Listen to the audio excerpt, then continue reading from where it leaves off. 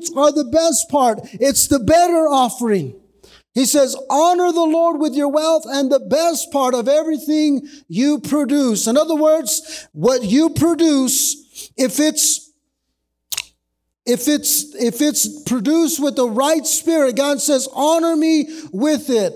Honor me with the best part of your life. In other words, when I'm excelling in my gifts, when I'm excelling at what I produce, I am honoring God with the best part of me. There's not a person in here that does not have the Spirit of God, that is not able to produce something by the Spirit of God. You have the Spirit of God living within you, and whatever it is that you produce, you can produce something better, something excellent. You can produce a better gift, a better ministry. What is it that you are producing? I wrote this down on the little corner of my sheet. Get an alignment and get an assignment. Some of us are out of alignment because we don't have an assignment. How many of you guys have said, well, what can I do for the church? You know, there's people sitting in here waiting to be helped in ministry, waiting to be assisted in ministry. What is my assignment? Well, I just give tithes to the offering. I just give a ministry a gift. No, the Bible says that there's a ministry of helps, and there's a ministry of service, and there's all kinds of gifts. But God wants the best part of you. He wants the best part of you. Get an assignment. Don't be out of alignment. I don't want to be out of alignment. Luke chapter 10, verse 41, we know this familiar story. The Bible says that Jesus was invited to the house of Martha. It was Martha's house. So Martha should have been the one doing all the serving. But the Lord answered her and said, Martha, Martha, you are worried and troubled about many things, but one thing is needed, and Mary has chosen the best part, and it will not be taken away from her.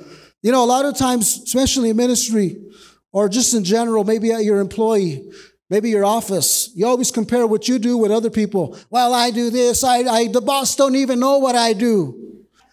Right? They don't even pay me for what I do. I don't get paid for that. And here is Martha comparing her work with Mary. Mary, she just wanted to sit in Bible study. She just wanted to be in the worship service. Mary just wanted to be studying, worshiping, conference. And Jesus said, leave her alone. She has chosen the best part, and no one will take it from her. So what it is that you do, no one can take it from you if you've chosen the best part. James read it last week in 1 Corinthians chapter 12. Not everybody has the same function. Not everybody has the same function in ministry. Find your function and do it with the best part. Notice, and do it with the best of your ability. Do it with the best of your ability. Because God has an assignment for each and every one of us. You know, I was thinking about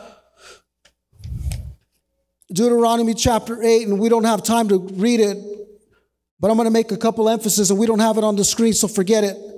But in Deuteronomy chapter 8, God talks about the work of your hands, the work of your hands, the work of your hands. If you read the chapter, the Bible says, I will bless the work of your hands, the work of your hands. And I started looking at the word, the work of your hands. And the Bible says real quickly, they don't have these verses up there, but the Bible says, lift up your hands in the sanctuary. Go ahead and lift up your hands in the sanctuary. Why do we lift up our hands? Because it's a sign of surrender. It's a sign of victory. It's a sign of worship. It's a sign of praise. Right? Lift up your hands in the sanctuary. The Bible says in 1 Timothy 2:8, I desire that men pray everywhere, lifting up holy hands without doubting. But then God says in Deuteronomy 8, he says, my power and my might have given you the ability to produce wealth. But he says, if you forget the Lord, then you begin to convince yourself and say to yourself, my own power and my own hand have given me this wealth. Because we become effective at what we do. But he says, but thou shalt remember the Lord thy God, for it is he that giveth thee the power to gain wealth. So God says, now I've given you those hands to gain wealth. I've given you those hands to put your hand for excellence. I've given you that power. I've given you that knowledge. I've given you that intellect to gain wealth or to gain prosperity, whatever it is that you do to the best of your ability. He says, but don't you forget that when you've been blessed, who's blessed you? You know that there's some actors and models who just make a $50,000 check by just showing their hands. Take a picture. It's worth $50,000. Could you imagine? Some young girl just showed her hands in a magazine for a ring, and she made $50,000 because that hand. I want hands like that. Start working out your hands, Kayla. Those chubby little fingers. Do some squats. How do you work? I mean, could you imagine? Now, if I show you my feet, the Bible says, beautiful are the feet of those who proclaim the gospel. If I show you my feet, 100,000. Any takers? Write me a check. Sponsor my feet right now. Hello. I'm just being funny. But the Bible says, when you look at the work of your hands, you know that hands were very important in the Bible. Abraham made a covenant with his servant and said, do not find a daughter from my son Isaac among the people here. Go out to my own family and my own countrymen. He says, and swear to me by the oath of a hand, come put your hand under my thigh. Now that would be pretty crazy if I told you, come here, we're going to make a covenant. We're going to be covenant brothers. Come put your hand under my thigh. You think, what's wrong with you? You're violating my space. But it was powerful because it signified the future prosperity and posterity of future generations. When you made a hand covenant to that person, you vowed to that person to keep your word. And so the hand gesture was very powerful. You know, Abraham made the same covenant with Melchizedek. After that very same covenant, the Bible says that God added to Abraham when Abraham gave to Melchizedek. The Bible says after that, Abraham exalted Abraham. God exalted Abraham. And I believe that God is at work in us. For those who come from nothing, from those who don't feel like they can't accomplish much, if God's Spirit is living inside of you, the Bible says that He is exceedingly and abundantly able to do all that you can think or imagine. God wants to bless you above your head. Some of us have married above us. That's what the Bible says. I want to bless you so far that you could even think or imagine. Well, I don't think I could ever do that. I don't think that God wants us to do that. Stop limiting your thinking and start keeping God at the front hold of your mind and say, Lord God, what can I do? What can I do for you? He is at work in us. Get your ask up. A-S-K. Sometimes we speak too fast and we get the words all. It's get your ask up. Stop limiting your ask and ask God, Lord God, I want to be blessed exceedingly and abundantly above all that I could ever think or ask. There are some things in your future that you have not asked for. There are some things in your future that you have not thought of. So go ahead and don't limit your thinking and allow God to bless you for whatever He has in your future. For whatever He has in your future. In 2 Corinthians chapter 9, verse 6, they have it. He says, so we have urged Titus to encourage your giving in the first place. You know what Titus means? Because Paul was going through a hard time when he was in prison and out of prison, and he was going through this, through all these trials. And he says, I'm encouraged by the coming of Titus. You ever read that verse in there? I'm encouraged by the coming of Titus. You know why? Because Titus was an encourager. And you know what Titus names mean? Titus names mean you can make it. In other words, he was coming to Paul's assistance to remind Paul, you're going to make it. I don't know if you're going to go to prison or not, but you can make it. Paul said, I can do all things through Christ who strengthened me. I can go without, I can be in prosperity, and I can be in poverty. He says, I can be in abundance or I can be in lack. But regardless, I can do all things through Christ who strengthens me. And he says, so we have urged Titus, who encouraged your giving in the first place, to return to you and encourage you to finish this ministry of giving. Now, we all know, according to Hebrews chapter 12, that giving is a ministry.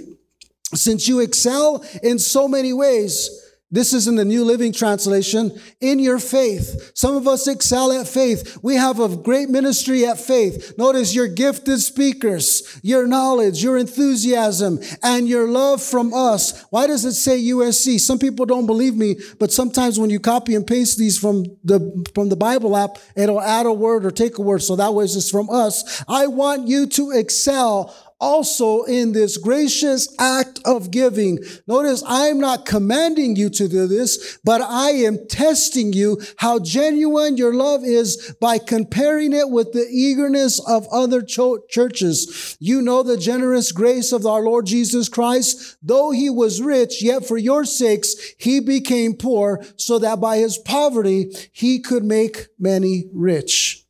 Now, notice what he says, I am not commanding you to do this. Now, we know that in the book of 2 Timothy, the Bible says to command those who are rich, not to trust in uncertain riches, but be ready and willing to share with others. That's not a contradiction. Paul said, I'm not commanding this specific church to give, but I'm urging you to excel in this act of giving.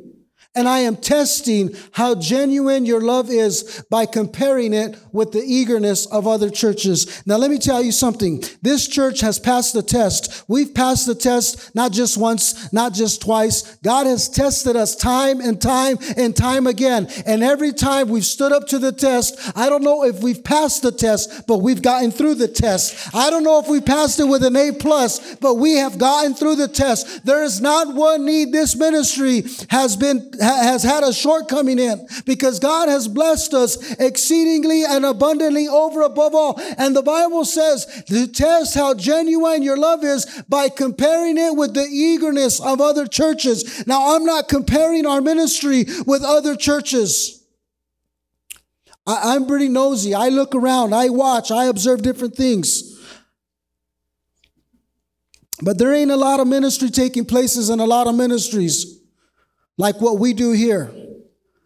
There's not a lot of giving that comes to this ministry, and it just doesn't come in. It comes in and it goes out. Just this last week, Walmart gave to us, I would say at approximately, at least probably a high number would be at least $8,000 of donations that they weren't able to sell. They gave them to The Rock. Why did they give them to The Rock? Because they know we're just going to go right back out and give them. Now, if you see me on the side of the road selling notebooks and pencils and paper, I won't sell paper. Paper is a high commodity for me. I use a lot of it. But they gave us to us. Did you guys see the semi-loader truck that we got last couple of weeks ago? Within 30 minutes, as soon as they unloaded it, we unloaded it. We gave it away. And so many things. I don't think that our church has lacked an eagerness to give to this community. We've given to this community above measure. And I believe that every time we give, God is taking notice. People are taking notice. Now, we don't do it because people watch us. We just do it because God has given it to us. I was blessed with Pastor Matthew Barnett at the Dream Center. Every church in the Los Angeles area, he lives about 5 minutes. If I were to walk from my uncle's house to the Dream Center, I could make it in 10 minutes. The lines wrapped around the cars for over, I think he said 100 and some days during the pandemic. Every day they were giving out food. He says, I don't even know where all this stuff is coming from. We usually do it once a month, the drive-through, but every day, semi-load after semi-load, just giving out food. And never once did they try to shut them down, except for when they was rioting in the streets. And a ministry like that, God blesses. He puts a thumbprint on that ministry. Hold nothing back, because God will never hold nothing back from you. You know, the word work in the Hebrew is the word avoda. The Bible says that he will bless the work of your hands. You know, the word avoda in the Hebrew is the word worship. When you go to work, do you think of you're going to church? You don't. You go to church on Sundays. But Monday to Friday, when you go to work, when you type in on your computer, that's the work. That's the work of your hands. That's the worship of your hands. If you're working with the jackhammer, whatever it is that you do, maybe you don't work with your hands, but it's worship. It's avoda, worship. It's a work of service. It's worship service. It's what you do for God, that God takes notice of you. So where are some of the areas of giving? I got 20 more minutes. You guys got 20 more minutes? Areas of giving. We could give of our time. The Bible says in Ephesians chapter 5, and boy, the days are evil. Make the most of every opportunity because the days are evil. The Bible says to redeem the time. To redeem the time. We can give of our good treasure. As a matter of fact, the Bible says in Romans chapter 12, we read it, he says, those who have the ministry of giving, do it with liberality. Do you give the tithe and stop there? Or do you give above? There are a lot of high wage earners in this ministry, but you know who's the biggest giver to this ministry? Is that man right there. In case you didn't know. And I'm just saying he probably didn't want me to say that. But that man right there, he's the biggest contributor to this ministry. Why? Because he's the senior pastor. And I don't know, but I think our elders are right below that. I don't know where I'm at. Probably last. No, but I'm up there too. And many of you are. Many of you have given to this ministry. Many of you have gotten a call when there's a time of crisis or a need and you've given. Many of you guys have never held back. And I'll tell you what, that you are planting into eternity. You're not just giving to the rock and you're not just giving to Pastor Mike. You are investing in eternity. In eternity. There are benefits of giving. Matthew 6:21 says that where your treasure is, there your heart will be also. The benefits of giving is that giving draws us closer to God. Giving draws us closer to God because when you give of your wealth, when you give of your resource, you are saying, Lord God, the treasure is not here. My treasure is up there. And you are investing into your bank account in heaven. You ever talk to people who make investments? Or maybe you go to and say, well, how much capital do you need for this project? They always ask you, well, what's the return? What's the return for my investment? If I'm going to put this money here, what's going to be the return for my investment? What's the return for your investment? Ask yourself that question. Are you more blessed than you were when you received the Lord? Are you more blessed today than when you came to know the Lord?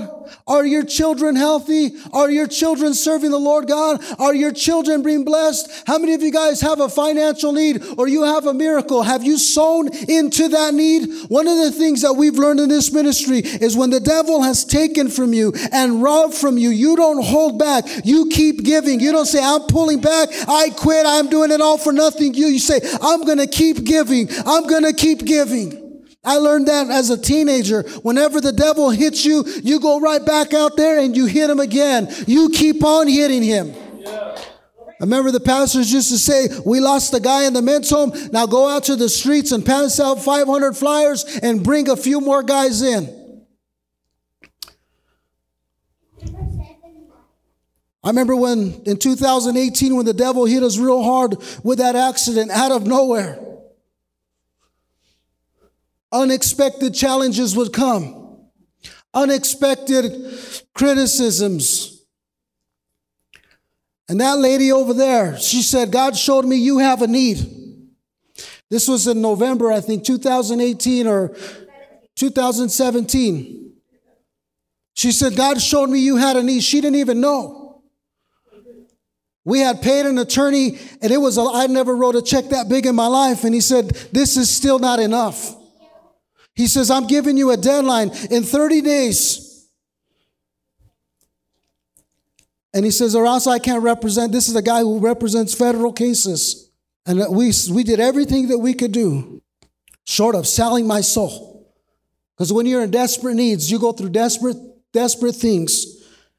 And this lady said, you know what? It works. It still works. You have a need, you sow a seed. So we wrote a check to this ministry, and I think she said, not to your church, not to this church. So I was supposed to be traveling to another ministry to preach when I didn't feel like it. I didn't want to go. As a matter of fact, I just said, I shouldn't do it. So we went, and he said, write the check to that ministry. It wasn't much, but it was probably more than they probably make in a month, because they're a very small ministry, selling tamales to make the men's home work and all that stuff. So we gave a gift to that ministry, and within a week or 7 days, I don't remember the exact day, she'll remember, but within days, we were getting that money in excess than what we needed. Now we hear ministry, and we hear the stories of the church, of all the thousands of dollars when we need it. And when we need it, God uses so many different people, but the same applies to you. The same applies to you. Now, the reason why I share that story is because God has never changed his principles of giving. If you have a need, you sow into that need, and you will reap a harvest. Now, I hate to talk about the TV ministry and all that stuff, but it's a prison ministry. We're reaching prisons today more than we ever have in the history of our ministry. You know, the seeds of a prison ministry were planted when I was 14 years old, studying the Bible incarcerated. While I was studying the Bible in Springer, a correspondence Bible, that's when the seeds of this ministry, I didn't ever remember that. One of my pastor friends of mine, he said, you sown ministry into that ministry, so you don't apologize for the blessing and the reaping of the harvest. You don't apologize. If you've sown into that ministry, you're going to reap a harvest. It's not by accident. It's by your reaping. Whatever a man sows, you shall reap. If you sow ministry, you're going to reap ministry. What is it? You always sow to your need. You sow to your need. There's always more to be sown. Why is the tithe so important? You know, God could have said, I want you to give a 20, or I want you to, God could have said, I want you to give this, but the tithe is a neutral equalizer. Because the tithe is not equal giving. It's sacrificial giving. Everybody makes a sacrifice to give, and God sees it as equal giving. And God will bless you for it. When you say, Lord God, here's my tithe, and then some. And so whatever it is that your need is, you sow into that need. You sow into that need, and God will bring an increase. How many of you guys can say, Lord God, my work belongs to you? In a time when people are losing their jobs, and I know possibly some of you guys have lost hours. We're even contemplating in our own ministry. You know, every time we do our payroll, sometimes it's a step of faith. And just recently, we started sending out a note to our workers, to our employees, saying, may the Lord God bless you, because we want to let them know that they're appreciated, that they are doing the work of the ministry of this church. And it's on our heart that, God has given us an opportunity to employ people. So we know what it's like to not have the resources.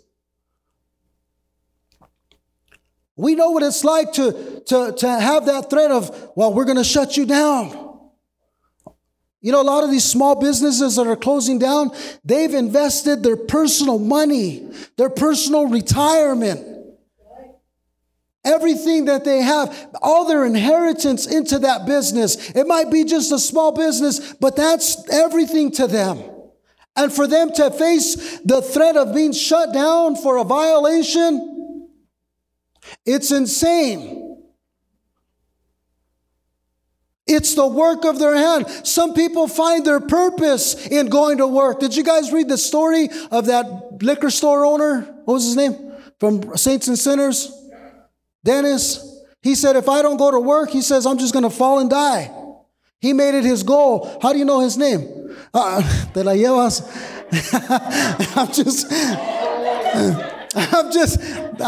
I can't even see who said that. That was worth coming to church. He said, if I don't show up to work, he's told his family, I'll die, because when people stop working, they die. And boy, wasn't he true. He went to work and he got the virus. But could you imagine, he had a purpose to go to work every day. I mean, if a liquor store owner could have a purpose to go to work every day, to be there to supply their need, how much more should the pastor and the preacher say, I gotta show up to work. I gotta serve. I gotta serve. You know, so many times we think of what we can gain, what we can get. My own hands have produced this wealth. How dare the church ask me for it? When you're giving from the work of your hands, you're giving him worship. You're giving him worship. You're giving him worship. I read this pretty powerful story about Dr. James Dobson. And Dr. James Dobson had a family cabin. And he said everybody always hated to go to the family cabin because we would bring out the games. And he said, I love to play Monopoly. Now, I think I know some of his tricks at playing the game. But Dr. Dobson said I would play my family, and almost towards the end of the night, everybody hated me. Because I owned Parkway and Boardwalk. I earned you could not get around the game of Monopoly without owing me something. And that's how some of us feel. What am I going to get out of it? What's in it for me? And I know some of us have, I wonder why this game never put a local church, a tithe. You know, the Monopoly don't lie. You know, they don't pass a little card and say it's a bond. They say, no, it's a tax. It's a luxury tax. But he said, God showed me that so many of us, we are like that board game, and we are collecting all this wealth and all this, landscape and all this territory and all this property and taking from people and enriching ourselves. But at the end of the night, when everybody was upset at me and I had won the game and felt so thrilled, he said, I had to put it all back up in the box. And he says, in the end, every one of us are going to have to put it in the box, and we are not taking anything with us. So on your Monopoly, is there a little church there, a steeple that you got to give to? Aren't you grateful for a church that has met the needs of this community far and above, even what people think and expect of us? And I got to say, people don't expect much of us because they think they know the finances of this ministry. How many of you guys know that my father owns a cattle on 1,000 Hill? Don't ever limit yourself, and stop limiting this ministry. This is your ministry. This is your church. It's not their ministry or the pastor's church. This is my church. This is my house. This is where I come through. And yes, this person, my barber, gets some of my money. While he ain't for the next 4 weeks, my beautician gets some of my money because I got to look good. I got to look my best. But how many of you guys know that the church also needs portion of it? The church needs, and you guys have blessed this ministry. And we're not preaching these sermons out of necessity or out of lack or out of need.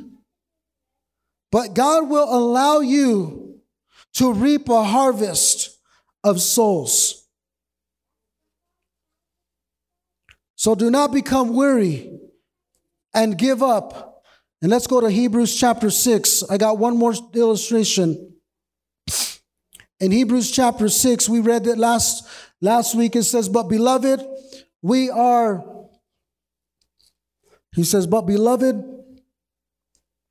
confident of better things concerning you, things that accompany your salvation. And then in verse 10, he says, for God is not unjust to forget your work and your labor of love, which you have shown towards his name, in that you have ministered to his saints and do minister. And we desire that each one of you show the same diligence to the full assurance of hope until the end. Notice that. And imitate those who through faith and patience have inherited the promise. The Bible says that we ought to imitate those who through faith have diligently given, have diligently served. The Bible says, let us not become slack. See to it that you do not become sluggish, but imitate those who through faith and patience inherit the promises. Now there's a lot of impatience today. But I tell you one thing, that if you keep serving, if you keep showing up, eventually you will inherit the promises of God. You will inherit the blessings of God. They will come and they will overtake you. But if you hold back, if you decide to say, hey, you know what? That's not for me. God will find another person. God will find another person. He can use me or he could use someone else. And that's not to say, well, I've given enough. No, God always wants you to be tested and be eager to give. You know, there was a man in the Bible that should have been the great-great-great-grandfather of Jesus Christ, but he wasn't because he held back. And I'm going to close with this story. Believe it or not, I'm almost done. In the book of Ruth, it's a powerful story. I think I mentioned part of it before.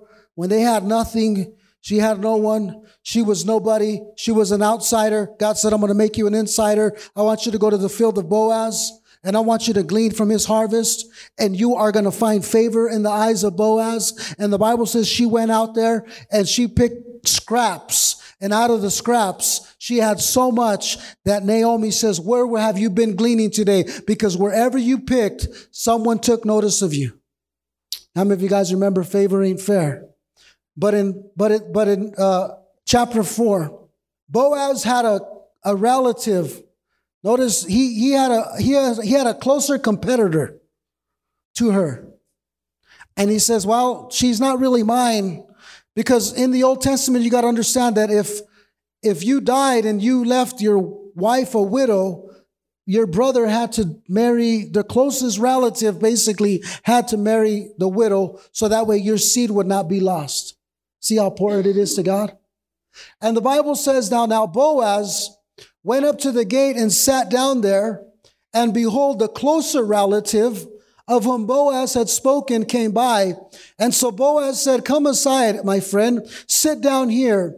And so he came aside and sat down, and he took 10 men of the elders of the city and said, sit down here with me. He's establishing a witness. So they sat down.